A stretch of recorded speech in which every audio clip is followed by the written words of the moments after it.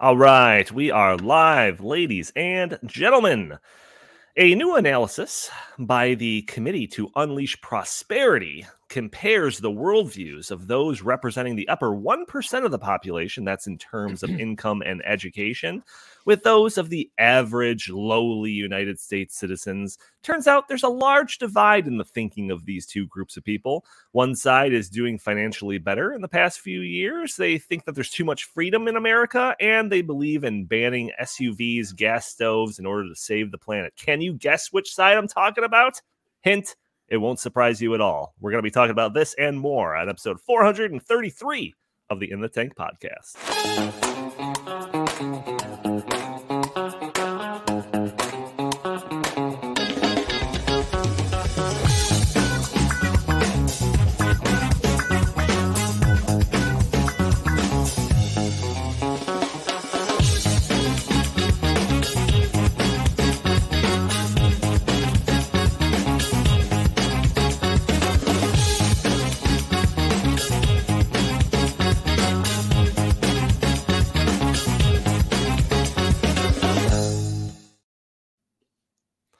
Booyah! Welcome to the In the Tank podcast. As always, I'm your host, Donald Kendall, operating in 4 hours of sleep, coming to you live.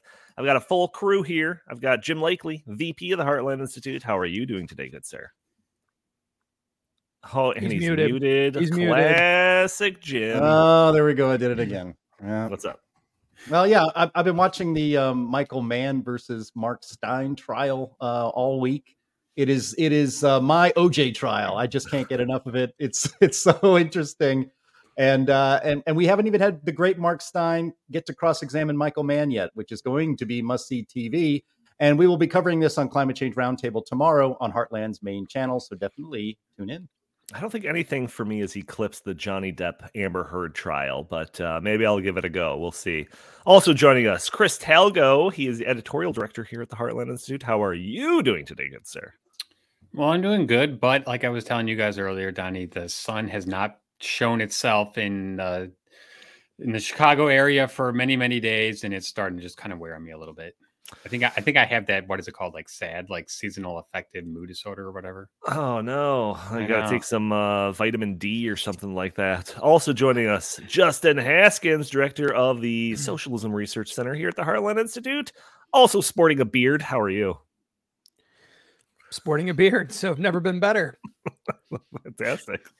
Last minute edition. I didn't think you were going to be joining us. You were going to be on the Ali Stuckey show. I guess that recorded a little earlier than you expected.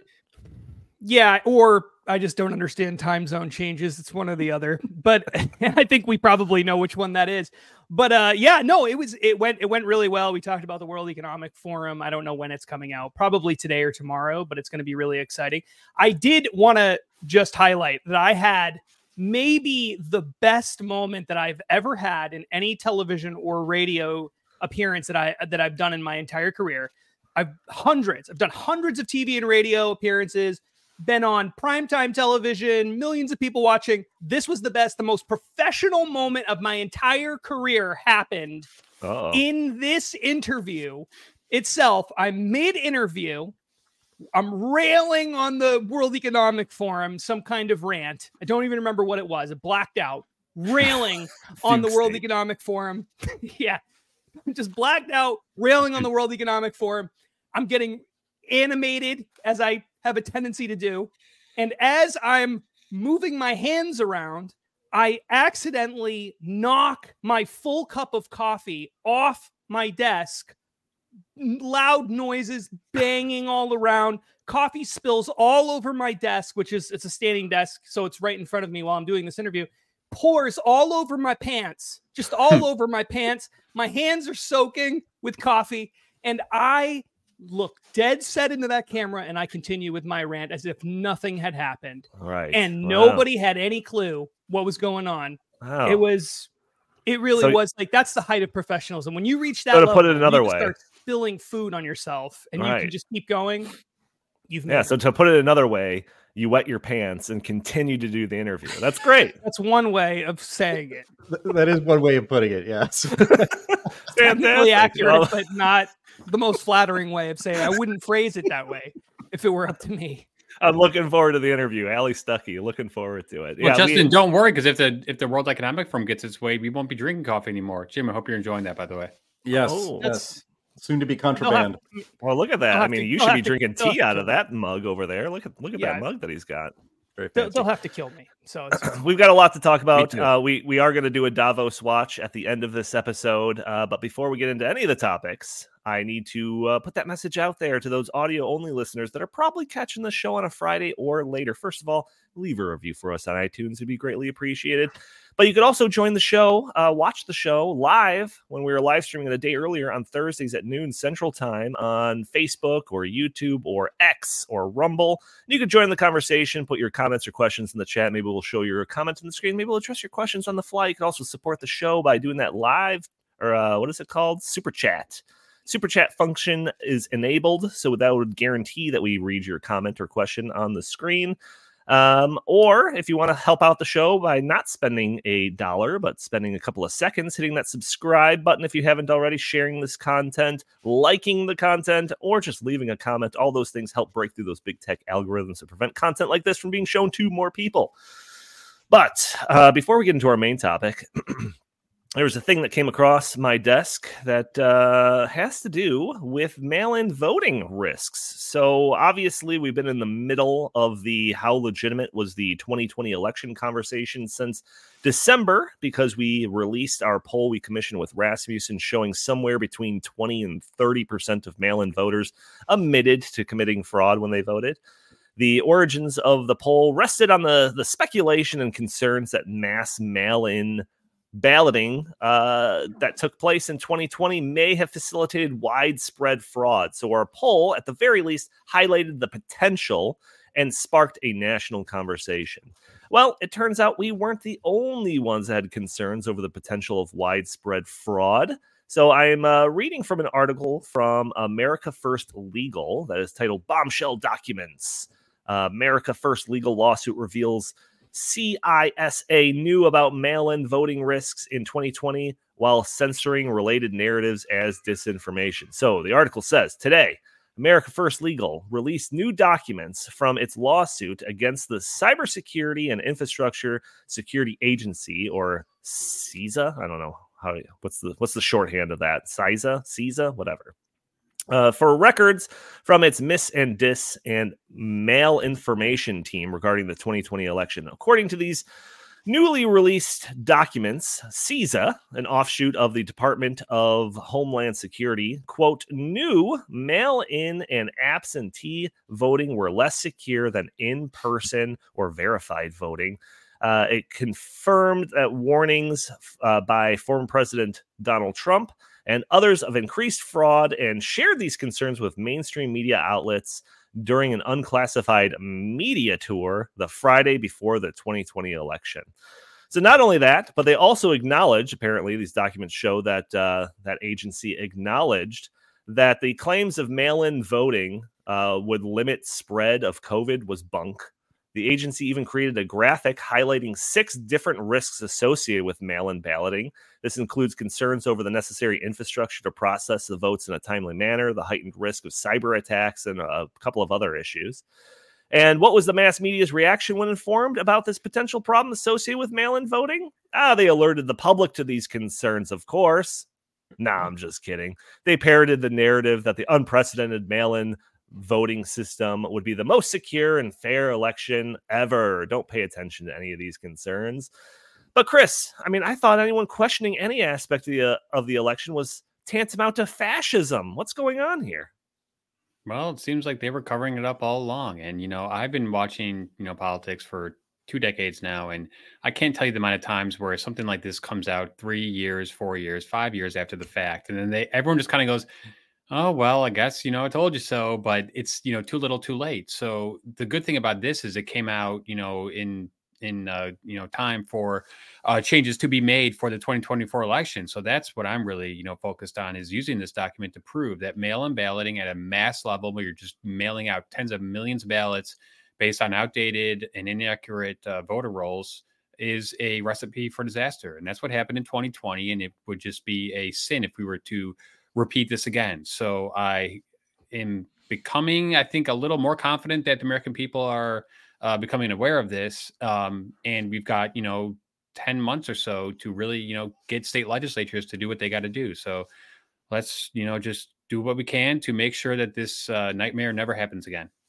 Yeah, Jim, I mean, it seems obvious to me that anyone with a pulse should have concerns over, I mean, just the general election in general to make sure that it's, on the up and up. But on top of that, having an election remotely to a degree that's never been seen before. So what are your thoughts on this report? Well, I mean, when the link is in the show notes, but when you look, I can't even get past the first paragraph without almost going into a rage, because the Cybersecurity and Infrastructure Security Agency, which is part of our Department of Homeland Security, has a dis, and malinformation team, and they were dispatched and they coordinated with the old regime, the old fascist commie regime over at Twitter, to deplatform or even just take down posts or, take people's accounts away for saying what is logical and commonsensical, which is that you can't just mail everybody, dead or alive, who ever voted in the last, 4 or 5 presidential elections, and then have no system in which you can competently and securely collect all of those votes and have this be, quote unquote, the most secure election in American history. It might have been that very same agency that was determined to communicate that this was the most secure election in American history. The gaslighting by our own government, which we pay taxes to support, which is supposed to serve the public interest, but instead serves the purposes of the ruling class and the regime, as long as that regime is not run by a president named Donald Trump. Then actually they turn against that guy. But it is absolutely infuriating that what you know in your heart is true is finally proven later, that these agencies are lying to us, are gaslighting us.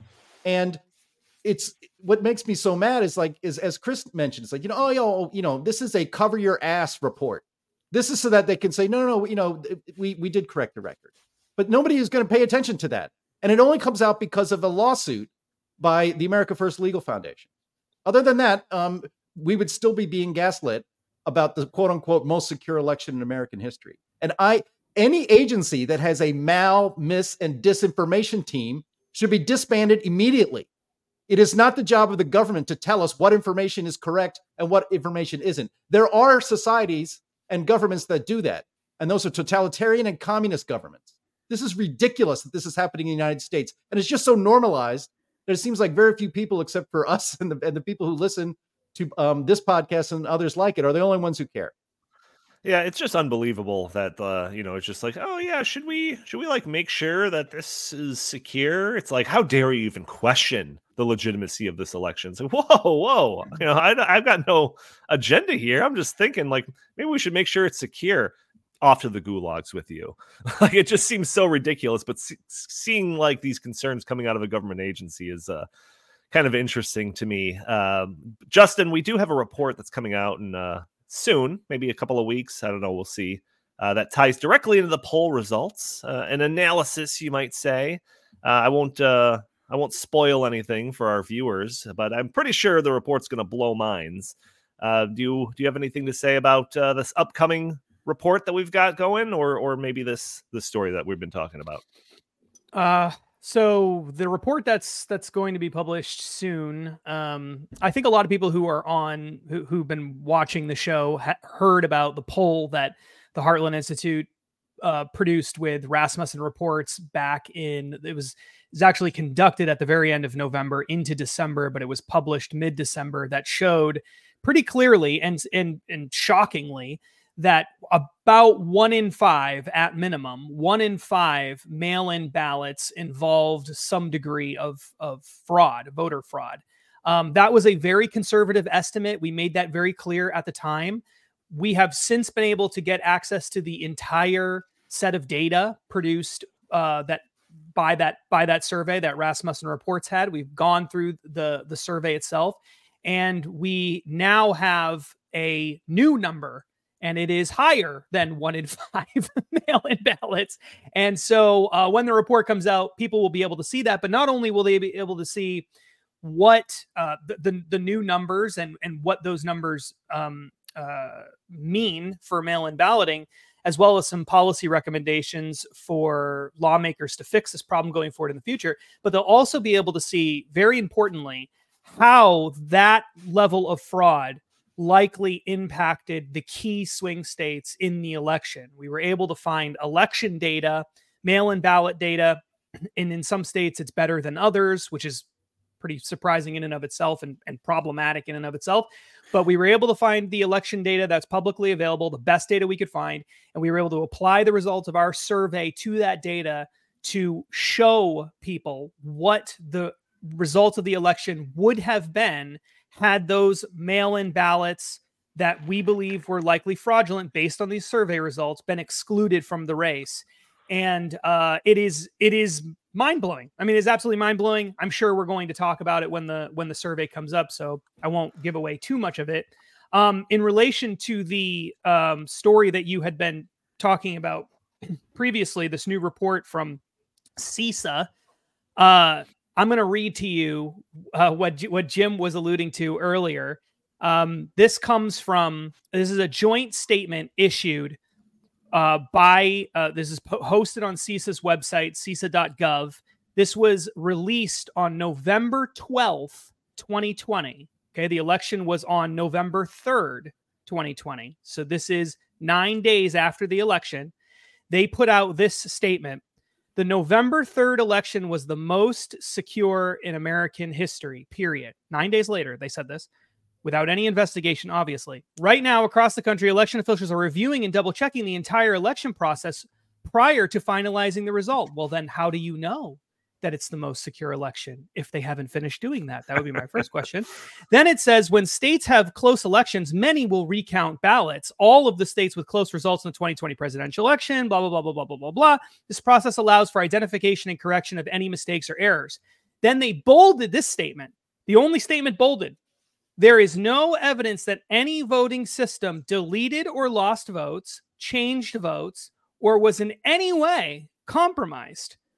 And then it goes on to talk about how there's unfounded claims of misinformation that's spreading around, and how that can affect the process of the elections, and that when you have questions, you should turn. This is a direct quote. When you have questions, turn to elections officials as trusted voices, as they administer elections, as if no one other than the people who administer the elections can determine whether the people administering the elections might be doing something wrong, which is a completely ridiculous authoritarian way of looking at the world.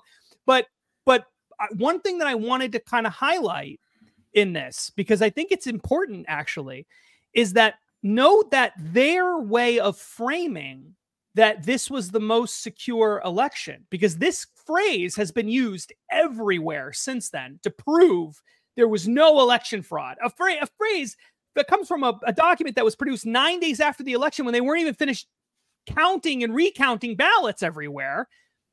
That the thing that they highlighted was that there was no evidence that any voting system deleted or lost votes, changed votes, or was in any way compromised. Well, if you read that literally, all that's applying to is a voting system, presumably an electronic one or something like that, that changes the votes or or deletes votes or something like that, loses votes, something like that.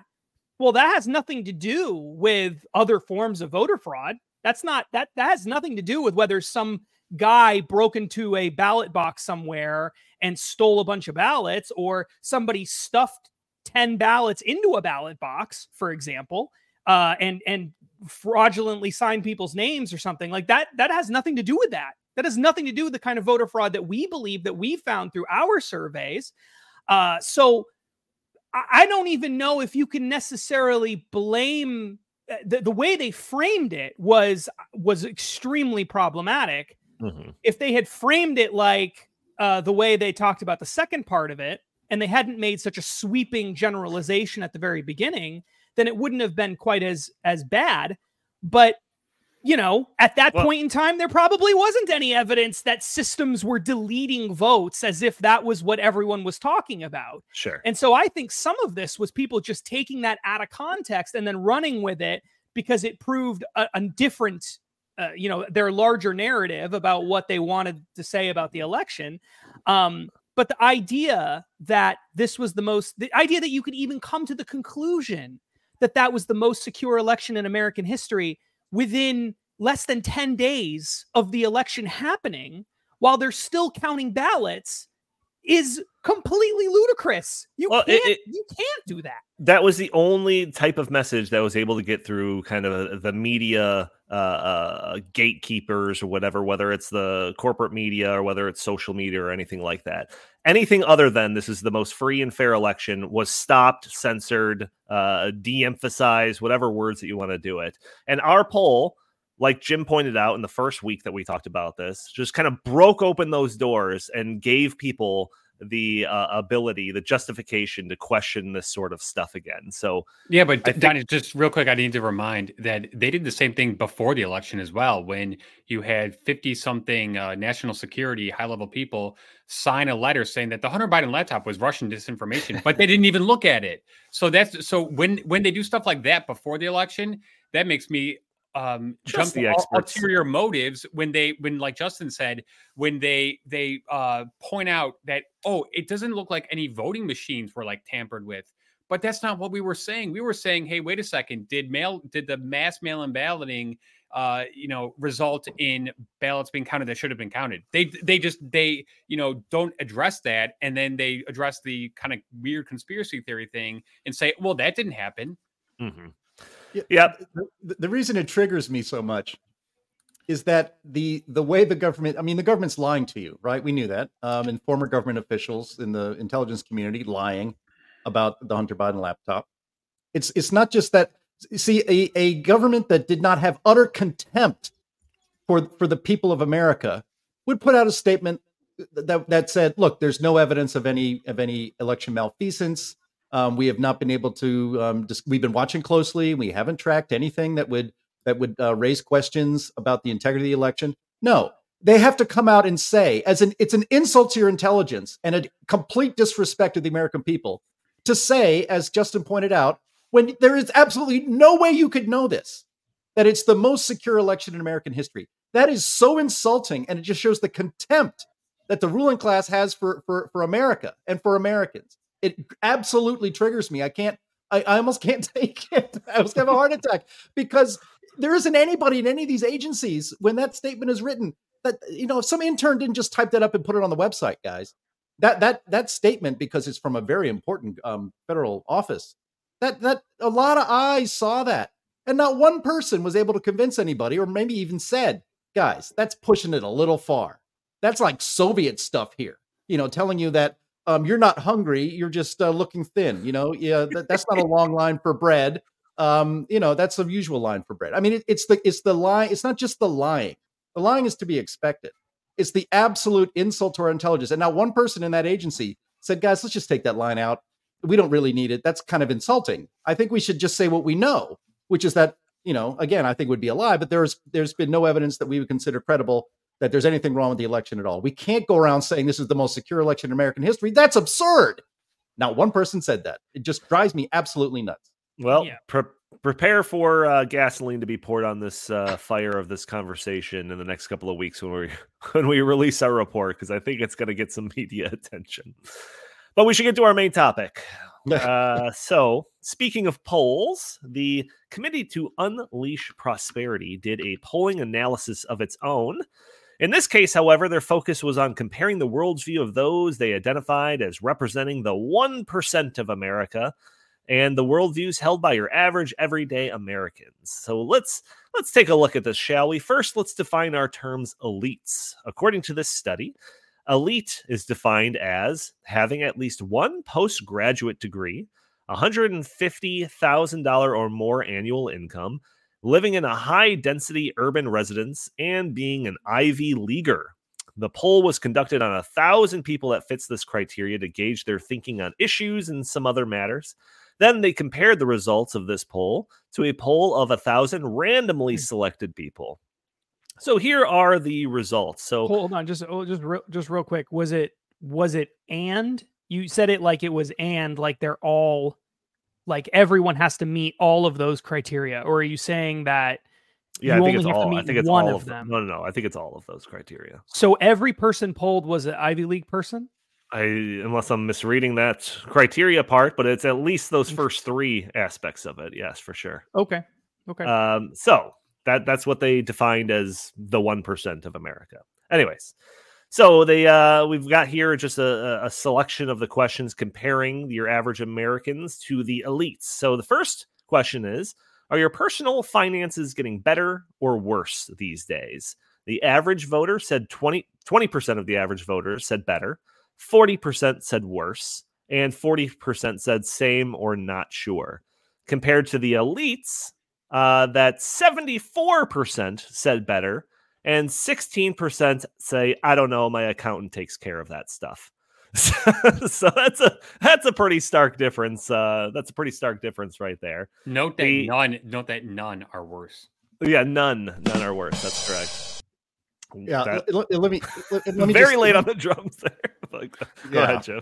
Just let me clarify. So, looking at another thing in our show notes is a column by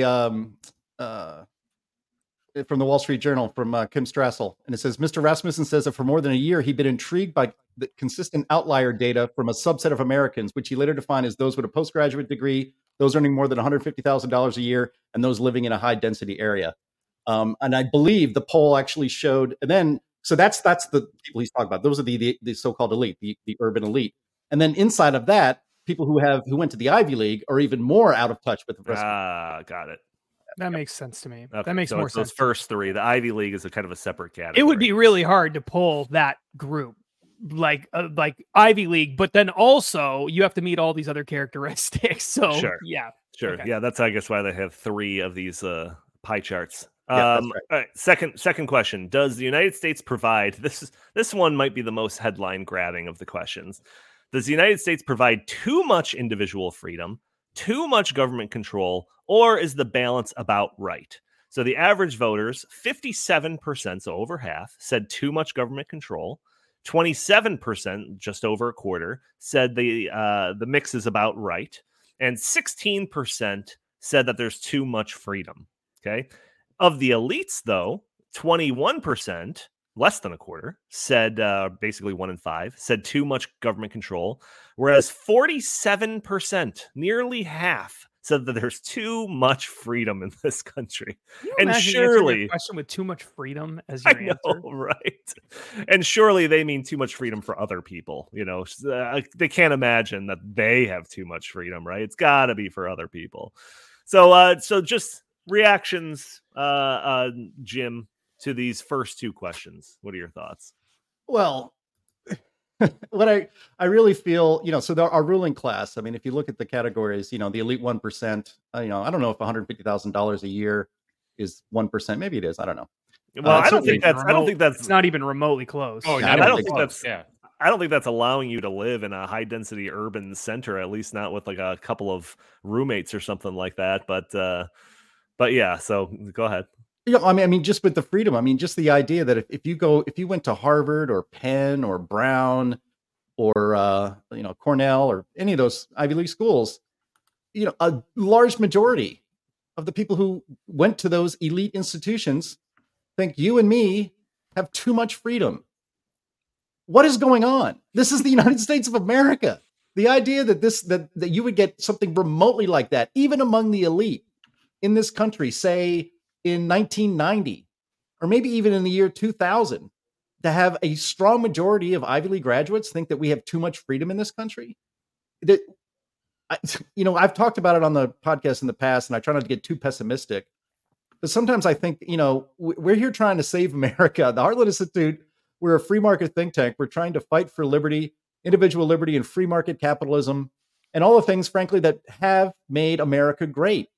And sometimes when I see polls like this, I just wonder, how much work needs to be done to get us back Because again, I don't think you would get remotely these sorts of results in, say, the late 80s or even the mid 90s from even the most elite Americans, the most elite Americans.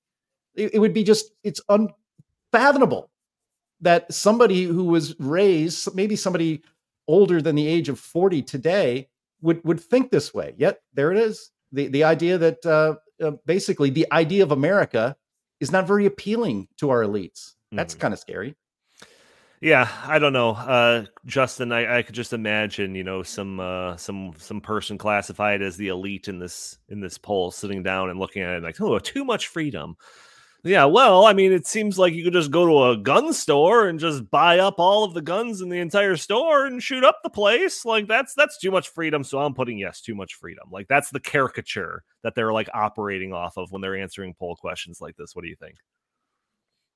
Yeah, I think probably that's part of it. Yeah, I think there is a sense in which, when you spend time with people who are like highly educated people.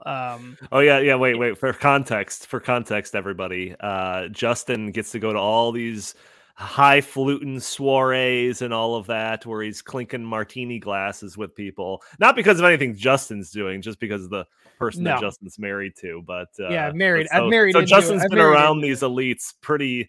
Well, by the definition of elite that they have here, I'm no longer an elite because I don't live in a high density urban area, but I would have been considered an elite for several years. Years. Household income, by the way. So I think that's just individual income when they're talking about that criteria. So I don't think you're in that category either. But go ahead. I won't get into that. But the point is this: I think that there is a strong sense. I don't think it. This is what I've experienced. There's a strong sense amongst many people who are highly educated, Ivy League types. And like I said, I've spent a lot of time around these people. We talk about, especially healthcare things, policy would come up all the time because it would be sort of like, what do you do for a living? It's like, oh, I work, in public policy. And they're like, oh, and immediately they want to start talking about like single payer healthcare or something. Of course. And there is a very strong sense of like regular people don't know what they're doing. And you have to come up with policies and you have to come up with rules, and you can't just allow people to do what they think is right because they don't know what they're doing. And there is a very strong sense of this.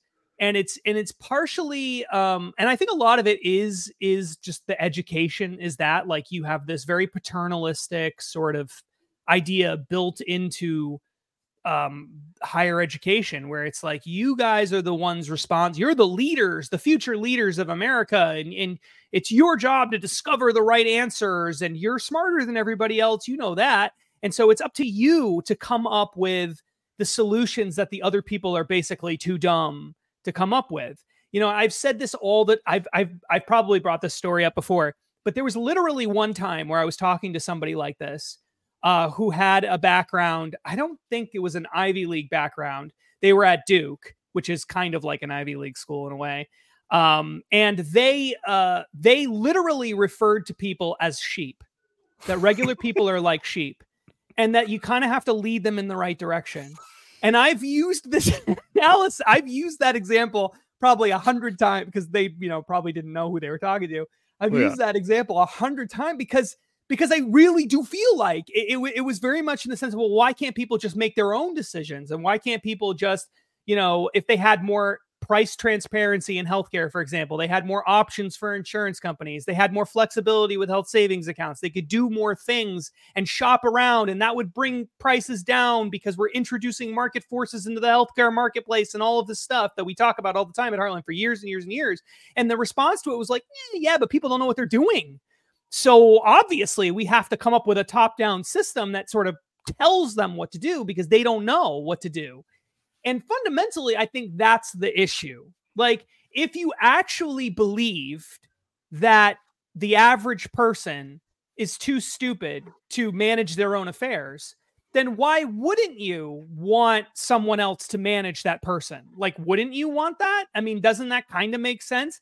Now, you might say, well, no, I would never support that, even if I thought everyone was stupid, because they have this God-given, like, individual right thing, right? And we can't infringe upon that, except none of these people believe that either. So you're talking to a group of people that don't believe in the concept of like objective individual rights, and they don't believe that these people are smart enough to manage their own affairs. So if you just take those two ideas and you embed them into enough people, you're going to have a whole class of elites that say, yeah, well, why are we letting them buy guns? They're too stupid to make decisions about healthcare, but we're letting them have guns? Like, that doesn't seem very smart. Like, it just all flows from that one thing. And if you could trace all this back, I think, to where this all went wrong, I really think it was sort of the takeover of higher education in particular. I wouldn't even put the K through 12 stuff in this part of the conversation, but higher education in particular, where these are the people that go off into the world, they get college degrees, they go off into the world, and on average, most of the people in charge of most institutions in America have college degrees. So most of those people have been through this system. And that system is full of people teaching the same general idea of this low view of regular people as these backwoods, people that cling to their guns and religion, and they don't, as Barack Obama once famously said, and don't really know any better. And so if all of the people who are at an influential level, because we allowed, conservatives allowed their institutions, their higher education to be taken over by this kind of mindset. If we allow a whole class of people to think that way, then once they come into power, obviously they're going to manage that way. And so it just makes perfect sense when you look back on it. And shame on Republicans and shame on conservatives, but especially Republican politicians themselves, who watched and in many places still continue to watch as their higher education institutions, and I'm talking about the public ones. I know they can't do anything about the private ones, but they watched as all those institutions were taken over by far left-wing people who don't share any of the values of the people of that state. And they watched them take over those institutions, which are funded in part, at least, and founded in whole by the state government. And even though most of the voters in those states don't like what's being taught at the colleges, they all just let it happen anyway. And now you end up with the results of that happening for decades after decade after decade after decade. And it's not a surprise that we now have a class of elite people that have no respect for regular people. It's because of that is the system that has been built, and we allowed it to happen. And now good luck trying to reverse course on it. It's extremely difficult to do at this point, and it will probably take decades to scale it back. Yeah, so the rest of the poll, or at least the vast majority of the rest of the questions that I see here, are climate related. But before I get into those, Chris, any thoughts about these first couple? Yeah, so I think Jim and Justin covered most of this, but I would just add this. I think that in our modern society, the elites live in these bubbles, and they don't interact with the quote unquote regular folk like they used to. And I don't think this was even the case when I was growing up, because when I was growing up, I think that there was much more of shared values across the economic spectrum and across class lines. But nowadays, I think that the elites live they live in these completely sealed off echo chambers where they just keep getting the same thing said to them over and over again. And I'm not saying that that's the driver of what that makes them look down upon, the average folk. I think that there's many reasons for that. And I think Justin hit upon most of them, which is the changes in the higher education, over the past couple decades. But I think that this has gotten progressively worse in my adulthood. I grew up in an elitist enclave of, Northfield, Illinois, on the North Shore of Chicago with, multimillionaires, and went to a great school. It wasn't like this when I was there. However, I did go back a couple of years ago because I did some student teaching there, and I could already see the shift.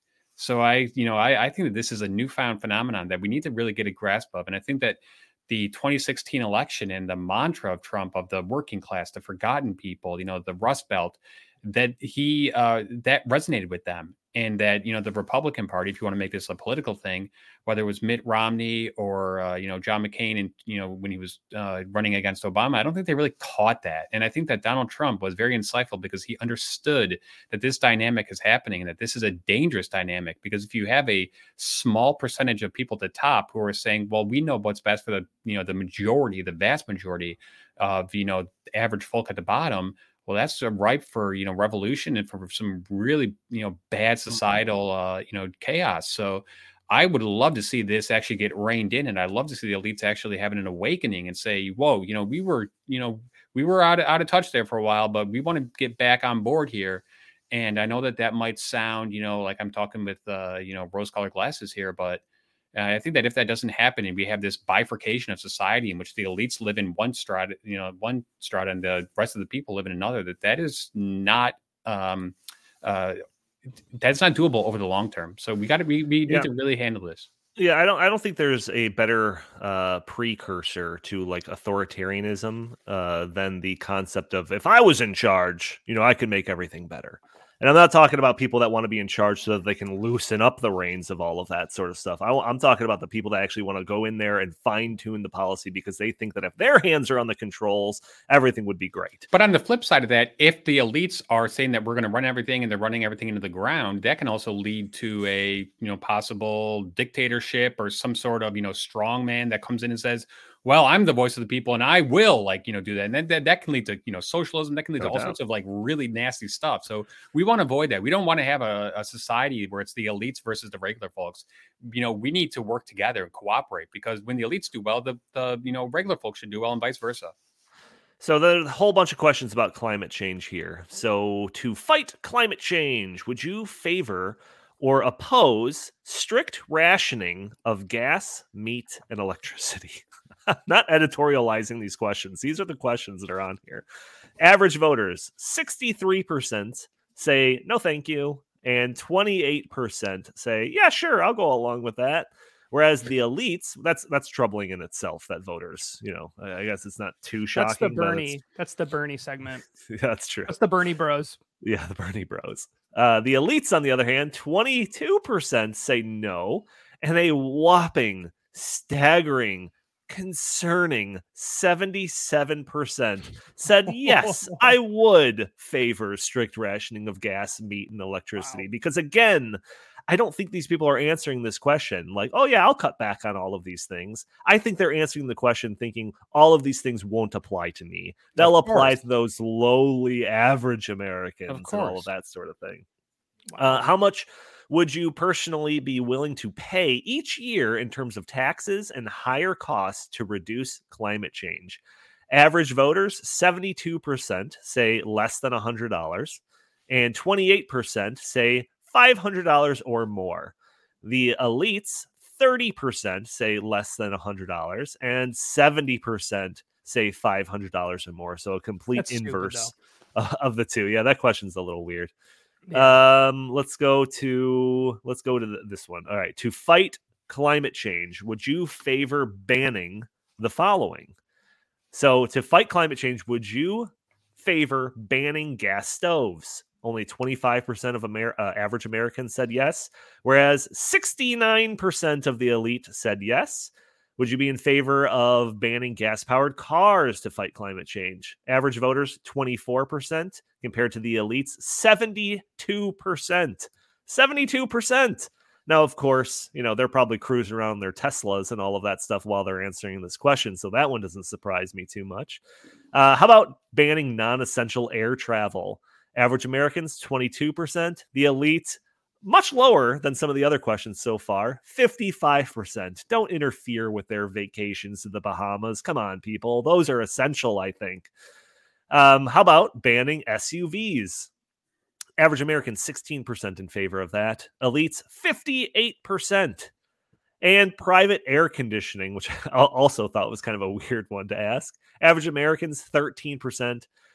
Say they would be in favor of banning that to fight climate change, and the elites 53%. I don't know any of these people. That's in my life. That last one is really shocking, because if that really is what if 68% of Ivy League graduates and almost more than 50% of the elites want to ban private air conditioning in places like Texas and Arizona and Southern California, where it gets hot in the summer. Do they want these people to to die of heat stroke? Like, I mean, that is Justin, you're shaking your head. What do you? Well, it's not. There's no way. There's no way that that's what I'm saying. I'm taking these at face value. Me too, Yeah. but like I seriously don't know any of these people. They don't Like, believe that one though. They might see. I could see them saying, "Yeah, ban gasoline cars," like because they don't care because they can afford an electric car anyway. So what difference does it make? It's just $20 more in their monthly payment or whatever when they're financing it. But when it comes to and gas stoves, maybe even that because whatever, electric stoves are fine. But like air conditioning, so they're because that one actually affects them. Like they're gonna live in like. But Southern these don't California, apply to them. Place like that with right, would apply right. to them, right? Just, Isn't that no? the whole Because in point? their minds, you know that they're justifying it by saying, "Well, I'm special. I have lots of money, so the rules don't apply to me, but they apply to I don't know. This is ban on private air conditioning. Like, but I think I think that they know that the rules don't apply to them. It's just it's the way it's been going for so many years now, where they pass laws, but then they make sure that they have carve outs and that they don't apply to them. So I assume that this is them thinking, well, most people they can get buy a couple of fans and some stuff, and they don't really need air conditioning. But me and my giant they know a of guy. course I do. They know a guy that can get them an air conditioning unit on the black market. That's why they want to keep the borders open, probably get those Jim, black market Mexican air conditioners. What is? But before you go to Jim though, what is the? Did they ask about climate change? Did they ask about like what their opinion was on climate change or anything like that? Because I would love. Okay, they didn't. See, I would love to know because if you sign up for the climate change is going to kill everybody, and you ask that question earlier on in the poll, let's say, for example, and they may not have done that in this. Then it almost forces you to say yes to anything that comes after it if you're, taking that approach, right? Because you're going to say, we're all going to die from climate change. And then you're going to be like, but I'm not giving up my air conditioning. Like you kind of have to. Yeah. And I'd be willing to bet that a lot of regular people were like, I don't think we're going to die from climate change. But a large percentage of the elites, think that. But it doesn't even say to solve or like to prevent climate change or anything. It says to fight. What does it say? It says to fight climate change. That to me, that's the most shocking one. That is the most shocking one. I mean, no air conditioning. Get out of here. Jim, in all of these questions that we've talked about so far, the elites have picked the troubling answer at a ratio 2 to 3 times higher than that of the average Americans. I mean, that is quite a divide. And I am curious to kind of Chris's point. If you were to do this same survey year to year, just over the span of decades, whether or not that divide has gotten bigger or smaller or stayed relatively the same. What are your thoughts on this? Well, I mean, first of all, I think I'd have to go back and look at it, but I think they did ask, one of the questions they asked was, how much would you pay to prevent climate change or whatever? So all of these elites are completely indoctrinated in the climate cult. I mean, these are all cultists, obviously. And I think that the elite said they would pay $250 or maybe even more a year. It was 500. Yeah. Okay. And the average voter, the average American in this poll said they wouldn't pay more than 100. And I think in other polling that we've highlighted on this show quite a bit, most Americans wouldn't pay $10 to stop climate change. But, I want to kind of look at this in another way. I mean, banning gas stoves, banning gas powered cars, banning non-essential air travel, banning SUVs, and banning private air conditioning. In a functioning free society, even the regular voters, the answer to that should be zero. There is no justification for banning gas stoves. It doesn't harm the environment. Gas powered cars, there's pollution controls. So people have been indoctrinated. But the answer should be zero. There's no justification. Ban this, ban that, ban the other thing. I don't need it, so nobody else should have it.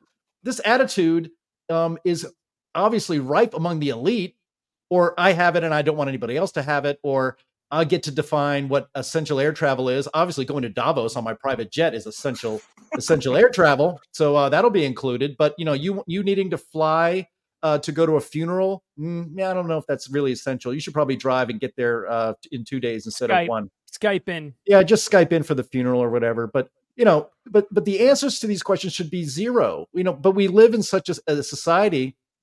Obviously, the elites, I got bad news for everybody. Those elites, and especially the Ivy League elites, like it or not, they run everything.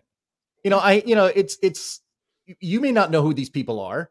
But the CEOs of all of our large corporations are all these super elite people. Everybody that's in Davos is among the super elite Ivy League people. And they are the people in charge of our government, of our corporations, of our society, of positions in government everywhere.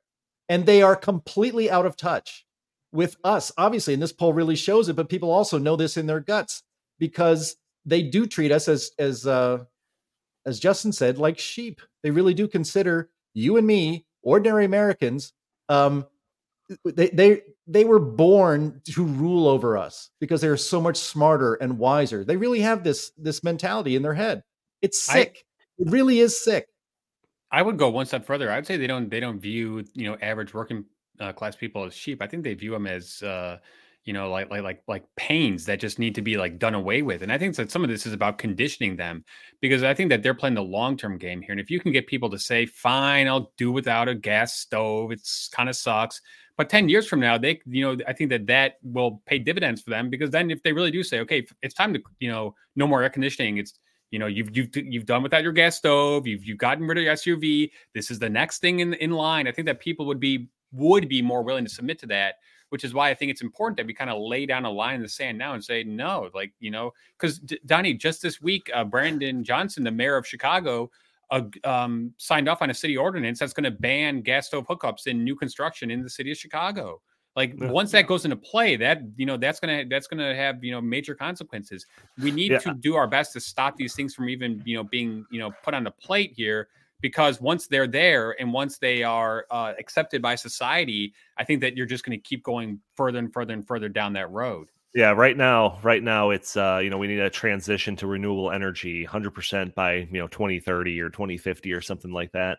After that's achieved, it won't be. Once that's achieved, then we're going to switch over to air conditioning, and we're going to transition everything to palm leaves by 2050. I think that's the next plan. So that's the slippery slope. So I mean, I really do think that there's a really good argument to be made that what Chris said is that's like the most important thing out of all of this is if you can stop elites from taking away people's gas powered stoves, then really they can't do anything worse than the gas powered stove. Like they have to do that first, right?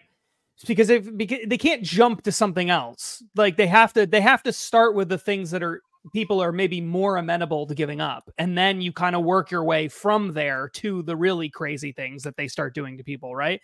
And so fighting every single one of these battles is actually like probably the best strategy that you can have to slowing everything down, because if they can't take the gas powered stove, then they're not going to be able to go the next step. Right. They probably can't even take your car.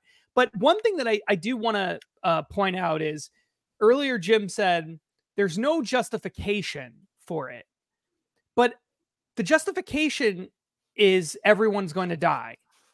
So it's like that is a valid justification, isn't it?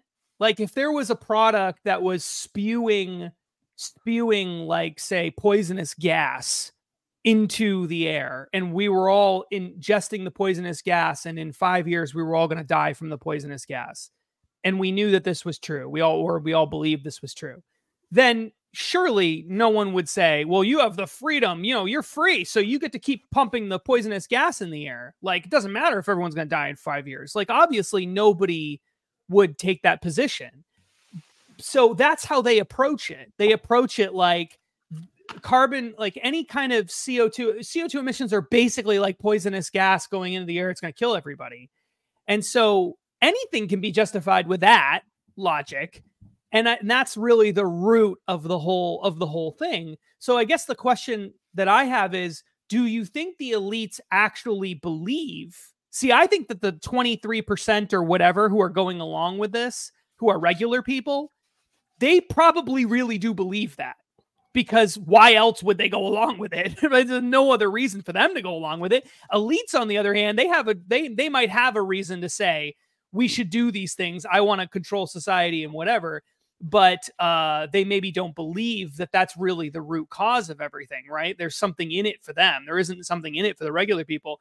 But I really do wonder, because of how pervasive this idea is in higher education generally, that we're all going to die from climate change. How many of these elites really do look at this and say, well, yeah, like I really do believe we're all going to die. Therefore, we really do have to stop everyone from doing these things, or else what's the point of freedom? We're all going to be dead. Well, and I think that's a fair perspective if you believe the underlying assumption, right? And that's kind of the point. That's right, why it's a skeleton key to all of this stuff. But Justin, if they really did believe that, no, Jim, Chris, just real quick, no, but Justin, if they really did believe that, don't you think that they would be taking the necessary steps to really avoid all travel? Like, their carbon footprint is so much bigger than the average American. So that's where it's like, if they're not practicing what they preach, I can't really take them seriously. Sorry, Jim. Well, they're the ones driving the electric cars, right? And they're the ones who are like to some extent. I totally agree with you. They're not doing the things that they would theoretically have to do, right?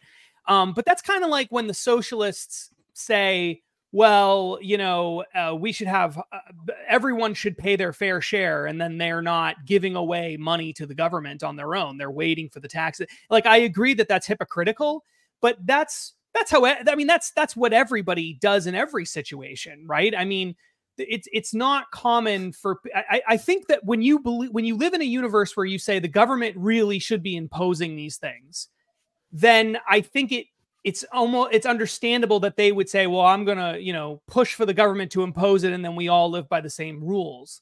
Like, I think that that's the logic of how that works. Now, I guess it's a little bit different if you think everyone's going to die, because to use the poison air example, if you really do believe that your gas stove is poisoning the air in the neighborhood and that neighbors will die from your gas stove, then yeah, I mean, you should probably turn off your gas stove then, if you really believe that. So right. It is a bizarre thing, but people, do hypocritical things all the time, right? So it doesn't necessarily mean they don't really believe it. So I don't know. I mean, I just I've talked to enough of these people to really, I don't know why they would be lying to me in my own personal life. Like, why would they say they think we're all going to die from climate change if they don't really believe it? I have to believe that a lot of these people actually do believe we're all going to die. I'm not talking about John Kerry, just regular people. In human history, that there have been societies in which the ruling class believed that unless we throw a virgin into a volcano, we will all starve and we will all die. That's right. That didn't make them right just because they believed it. And in this case, the elites are not right. It is not destroying the planet to live life as we are now. So I refuse. I am going to resist having my life affected by the delusions of a brainwashed climate cultist elite. I'm going to do my best to not have to live that way. But it would, as to Chris's point, and we'll get on to Davos Watch here, I guess. But to Chris's point, I'll believe them a little bit more if they decide and make a big show of giving up and maybe even smashing it with a sledgehammer, their $10,000 Viking gas stove that's in their 700 square foot chef's kitchen. But they're not going to do that. They're going to keep their $10,000 gas Viking stove. And how many $5,000 refrigerators did Nancy Pelosi kind of humble brag about on one of those stupid videos she did?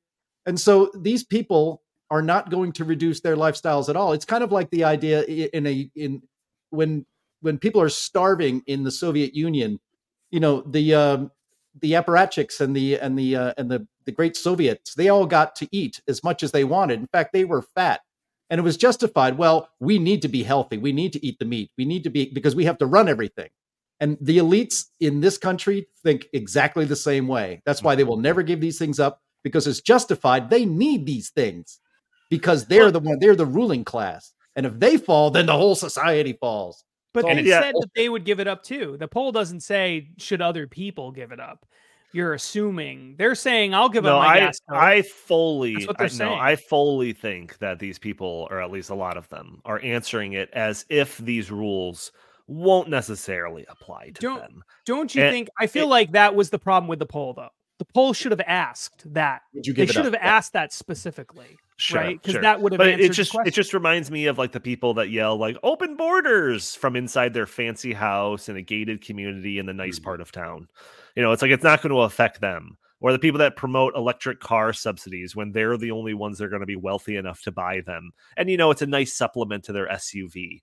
Or the people that yell ban guns while they walk around with their private security detail. It's like, you could be for all of these things very easily and virtue signal on Twitter and Facebook, social media and all of that when you know that it's not going to actually affect you. Or fly in private planes to Davos and feast on Exactly. the best meat in the world. And that's trying to do a little segue here, Donnie.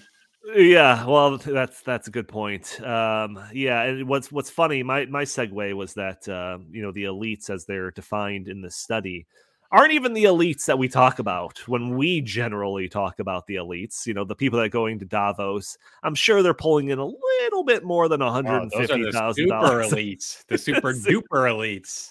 But I could only imagine that if you were able to poll, the 1,000 people that are over at Davos, what those pie charts look like compared to these ones. I suspect that the divide in kind of worldview is even greater than the ones that we're showing off in this. But yeah, so that's these people, as Jim was mentioning, these elites, especially when you go up that scale, they're the ones that are in power, positions of power, whether it's government and media or other institutions where they have power over the population.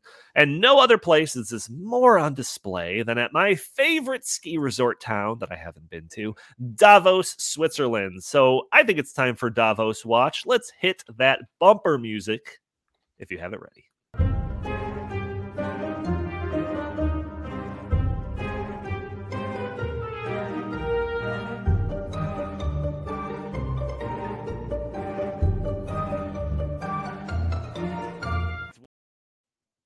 All right, welcome to episode 12 of Davos Watch, where we keep an eye on the global elites from Davos to the UN and all the other advocates of global fascism and totalitarian technocracy.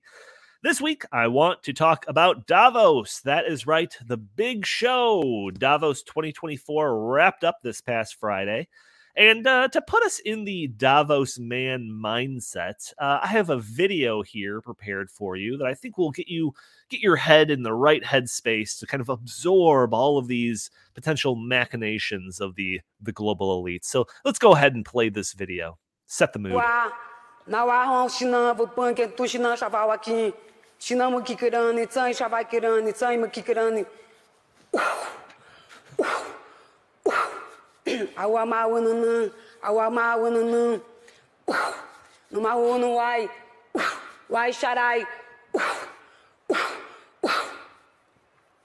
This is my favorite part.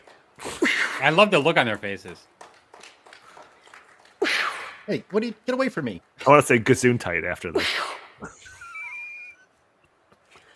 Oh my God.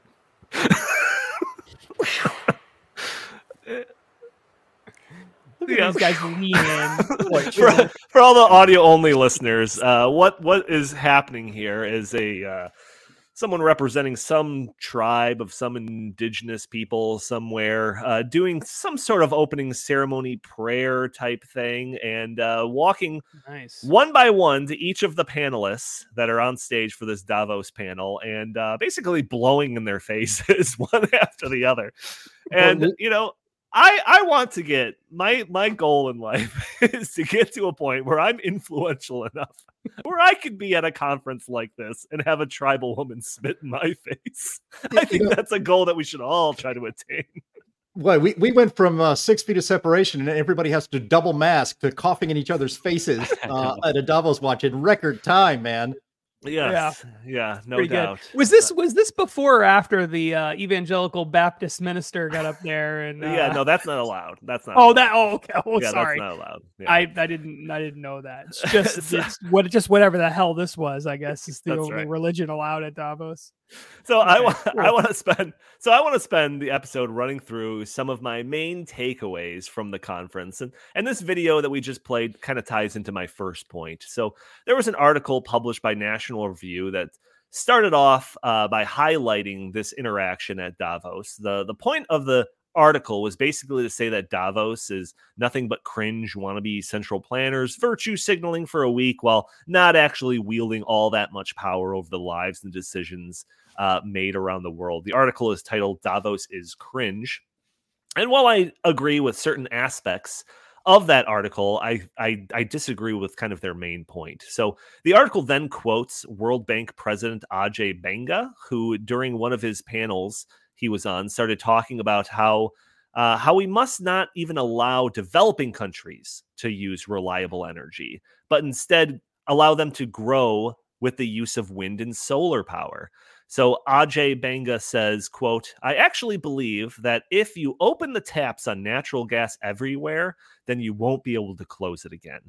He says, I think the world has come to this conclusion, political leaders and everyone else, that you cannot say that it's my turn. Let me grow with energy emissions heavy growth. And first off, I feel like this is like a total change of position of the global elite types. Usually, and correct me if I'm wrong here, Jim, but I always thought like in the Paris Climate Treaty or different agreements like that, that developing countries were always kind of given a pass. You know, they'll say, yeah, don't worry about curbing your emissions until 2030 or something like that. Like, isn't that the deal that China got? But now we've got the World Bank president on there saying like, nope, wind and solar or nothing. So I thought that was pretty crazy. But anyways, the article in National Review then goes on to point out that why would developing countries agree to this? So they can get invited to the next Davos? Nah, surely they'll continue to use reliable energy. And this is where I disagree. The World Bank slushes around a whole lot of money. They're funding projects around the world to the tune of tens of billions of dollars a year. And to get your hands on some of that money in forms of grants or loans, you know, you bet some countries around the world are going to be clamoring to chase some of these green energy schemes. And the point of the president of the World Bank speaking at Davos is partially to increase their power and resources, to make them even more influential.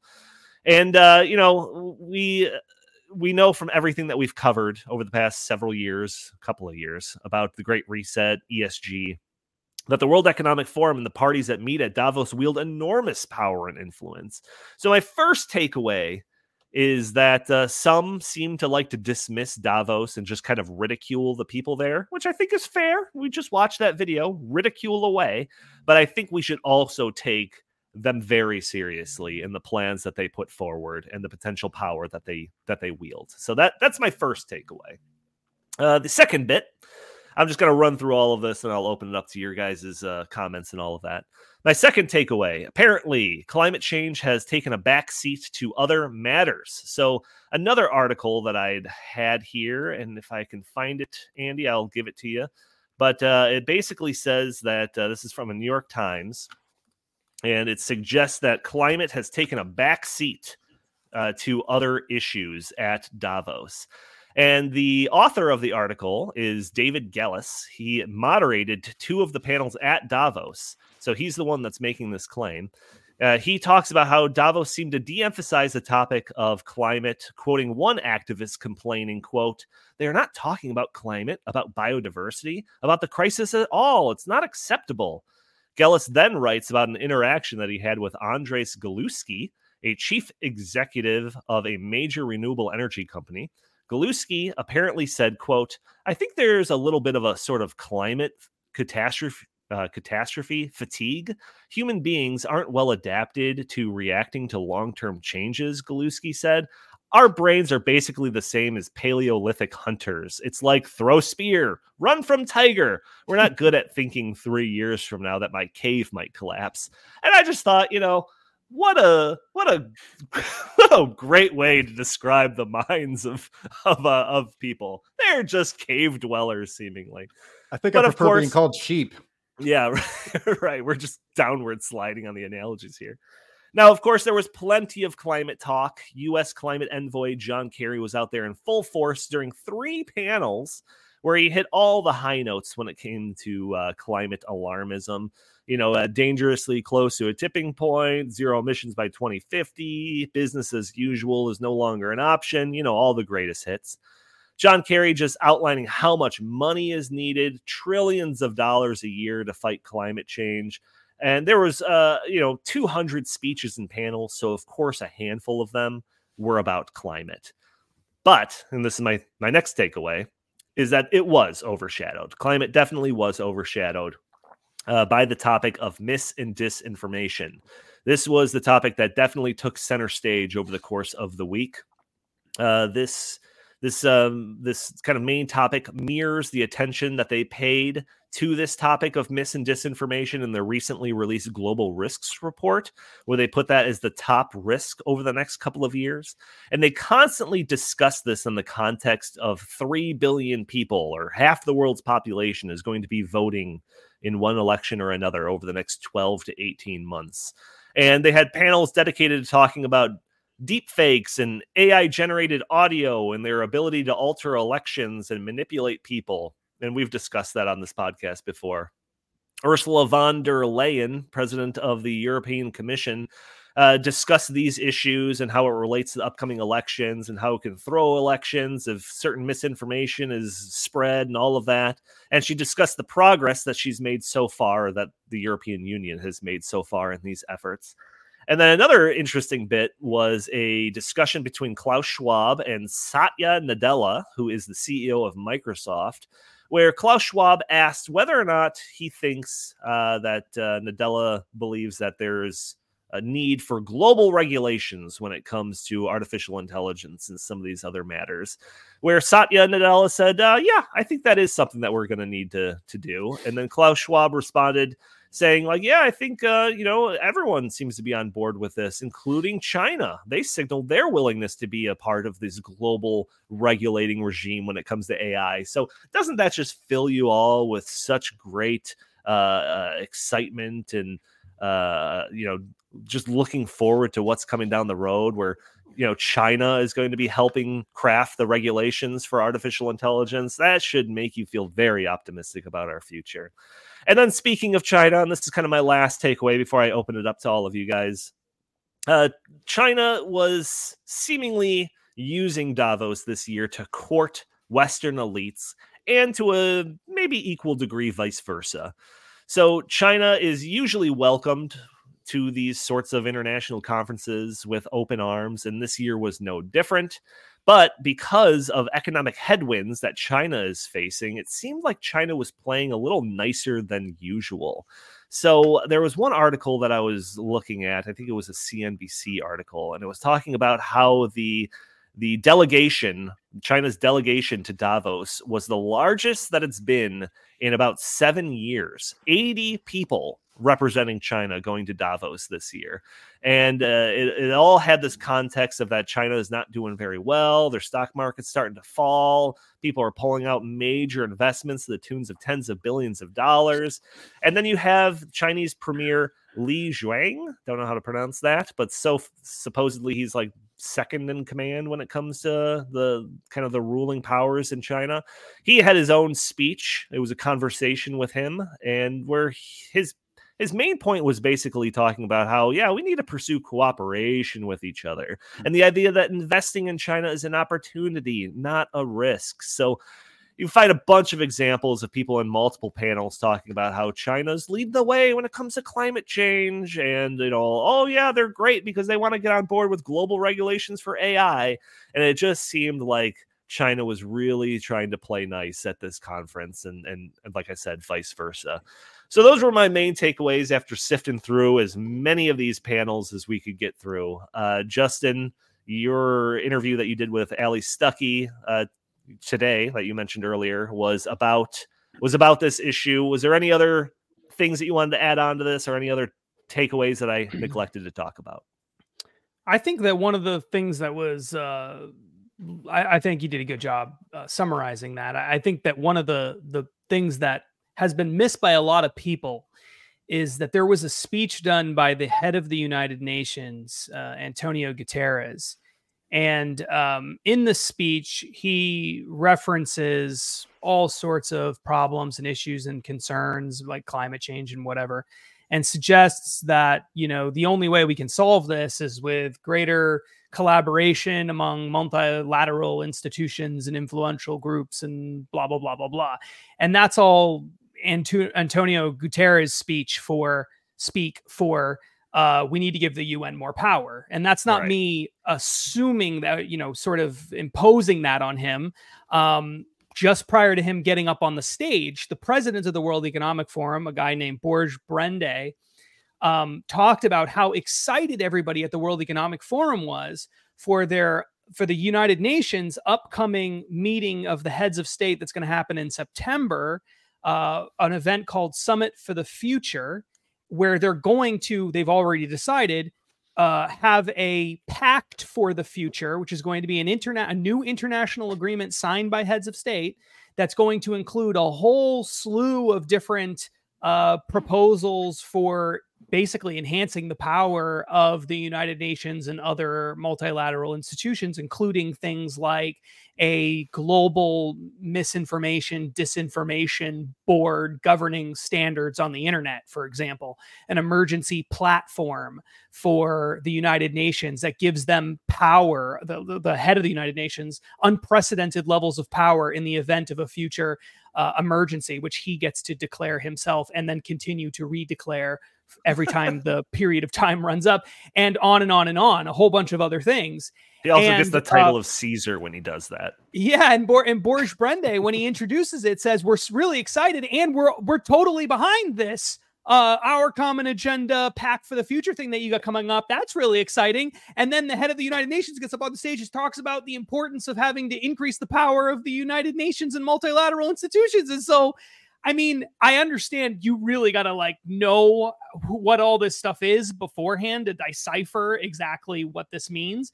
But if you knew about those things and you heard that, you would say, oh my gosh, that's bad. I guess they're still going forward with that plan.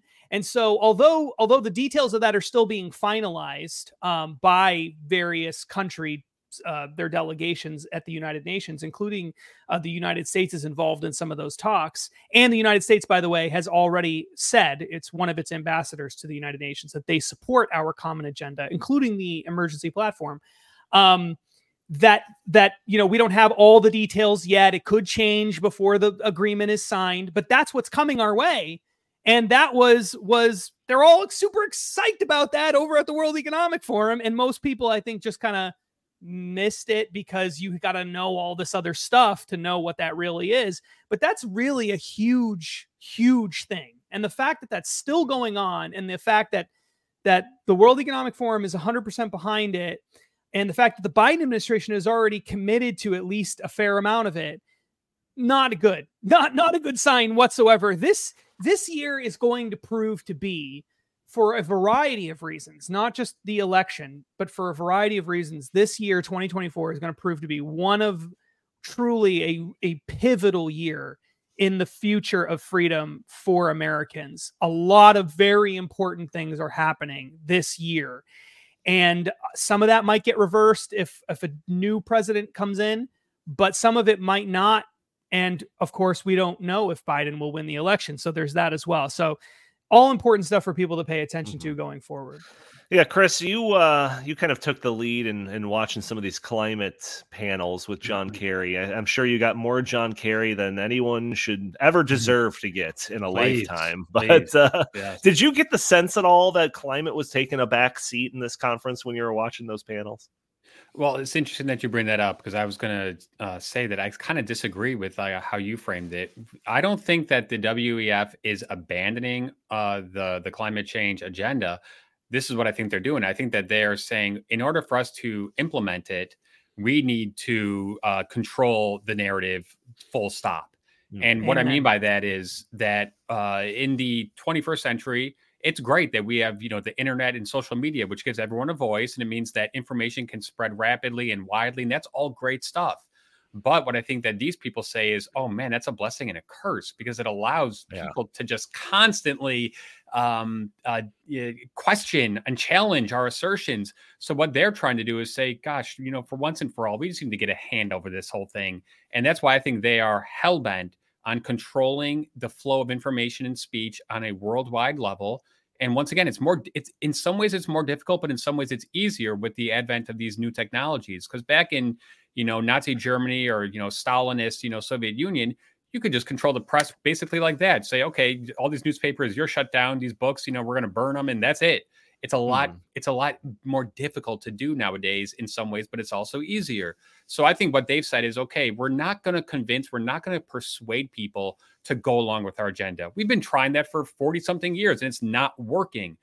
It's time for plan B. Plan B is we're just going to, force feed this down people's throats. And we're just going to, like Goebbels said, we're just going to bash them over the head with these lies and lies and lies until they either accept it or just submit to it. So that's what I think this is really about. I think that's their strategy going forward. Yeah. Yeah. And I actually think that report that we covered, was it last week, with like the outlining old denial and new denial and all of that? Bingo. Yes. It's like a precursor, or at least kind of all this stuff, hate speech, all these new things from, geez, I'm telling you, Justin, Donnie, Jim, when we were kids, hate speech it wasn't a thing, but it's but it just keeps creeping more and more.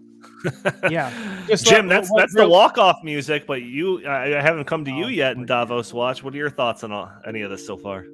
No, I think that's all 100% correct. I mean, that's why we're fighting here for freedom and liberty all the time, and some of the most basic liberties we have, and these are rights that we have, that we're born with, that we're not awarded by government.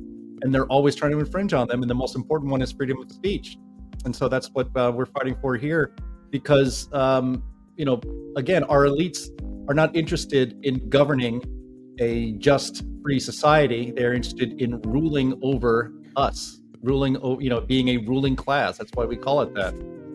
And freedom, our freedom, makes that a lot harder, which is why they're always attacking. Yeah, I think, or Justin, do you have any last things to say? No, we don't have time for it. Okay. So there was obviously a lot in Davos. I covered just like the surface level of all these things. But in future episodes of Davos Watch, I'm going to try to drill down into a little bit more in some of the details of some of these kind of larger takeaways and see if we could find, any fire below any of this smoke and all of that stuff. So stay tuned for future episodes of Davos Watch. And, just a heads up of what's coming. I just looked at my calendar and we got the World Government Summit to look forward to in the middle of February. So surely there'll be some interesting stuff to talk about there. So I love the WGS. That's my favorite of all the World Government Summits. That's the best one. That's the best one. It's always tyrant season, it seems. Got the best shrimp. Right. Got the best shrimp cocktail. Dude, World Economic Forum puts on like 15 conferences a year, so there's always going to be one. And we'll be talking about it here on Davos Watch. But I want to thank you all for tuning into this episode of the In the Tank podcast. Join our show every week for a new episode. Those audio-only listeners that are catching the show probably on a Friday or later, leave a review for us on iTunes. That'd be greatly appreciated. And you can also join us a day earlier at Thursdays at noon Central Time, where we are live streaming on Facebook and YouTube and X and Rumble. And you can join the conversation, throw your comments and questions in the chat. Maybe we'll show your comment on the screen. Maybe we'll address your questions on the fly. Super chat functionality is enabled if you want to support the show that way, or if you just want to spend a couple of seconds to support the show instead of a couple of dollars, you can just hit the like button, share this content, subscribe if you haven't already, or just leave a comment under the video. All these things help break through those big tech algorithms to prevent content like this from being shown to more people. You could also follow us on X at In The Tank Pod, or you can send us your questions, comments, or suggestions for the show by emailing us at inthethankpodcast@gmail.com. Jim Lakely, where can the fine people find you?